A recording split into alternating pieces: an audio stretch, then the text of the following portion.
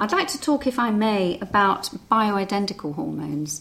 A lot of women are very interested in this because they're told it's a more natural way to go because the hormones are absorbed in a more natural way than the equine estrogen that's mostly prescribed. Do you have an opinion on that? Sure. I mean, I've used nothing else but bioidentical hormones for the last 20, 30 years. Oh, right. Yeah. It's been very common in Europe. Yes. But what's happened now is the Americans, now that they've overcome their love affair of horse urine, Yes. of horse estrogens, they have just discovered it. They've just discovered the importance of using estradiol, estrone, Yeah. testosterone, and they've labelled this bioidentical hormones. Mm-hmm. And gullible people all around the world are thinking of this new American discovery, Yeah. which is in fact a sort of a reawakening on their part, a discovery of what we've been doing for 20, 30 years. Yeah. And it's quite true. I haven't used Premarin for 20 years. Yes. I think there's no place for it whatsoever. We're not horses, No. We're not plants either. We should use natural human hormones. Yes. And that is estradiol, estrone, testosterone, DHEA, which is a precursor to testosterone perhaps, and natural progesterone if you can. Yes. Now that's all possible except the progesterone. We by and large use a synthetic progestogen Yeah. because it works.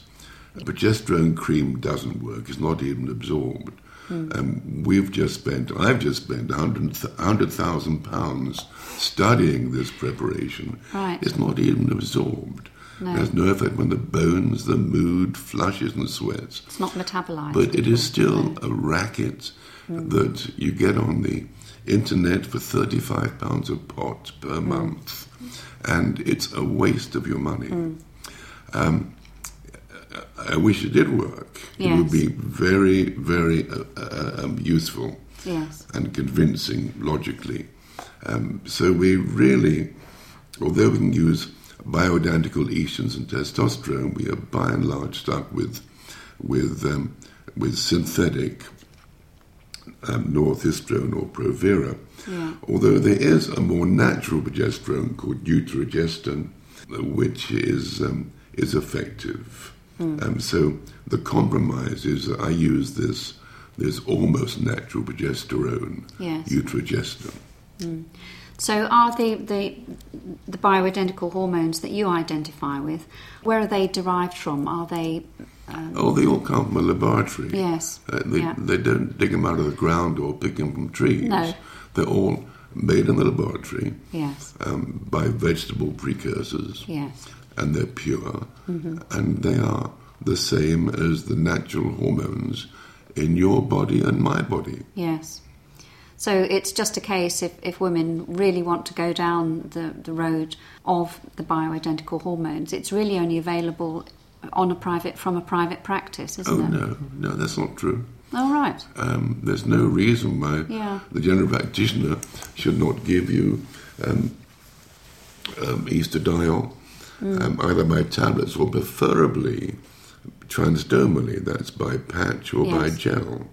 So that would be my ideal way of giving the hormones through the skin. Just rub in the estrogen gel or testosterone gel or a patch, but the patch causes rings, black rings, so I don't use it very much.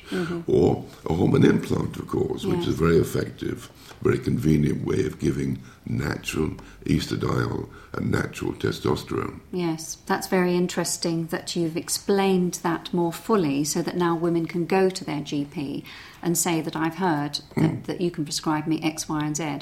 And they are then getting more of an a la carte prescription. They may choose not to. Yes. They may choose not to. Of course. And this happens more and more these days. That so many GPs have just shut up shop for HRT and the menopause. And there's no justification for it. No. And it's wrong. Yes, yeah.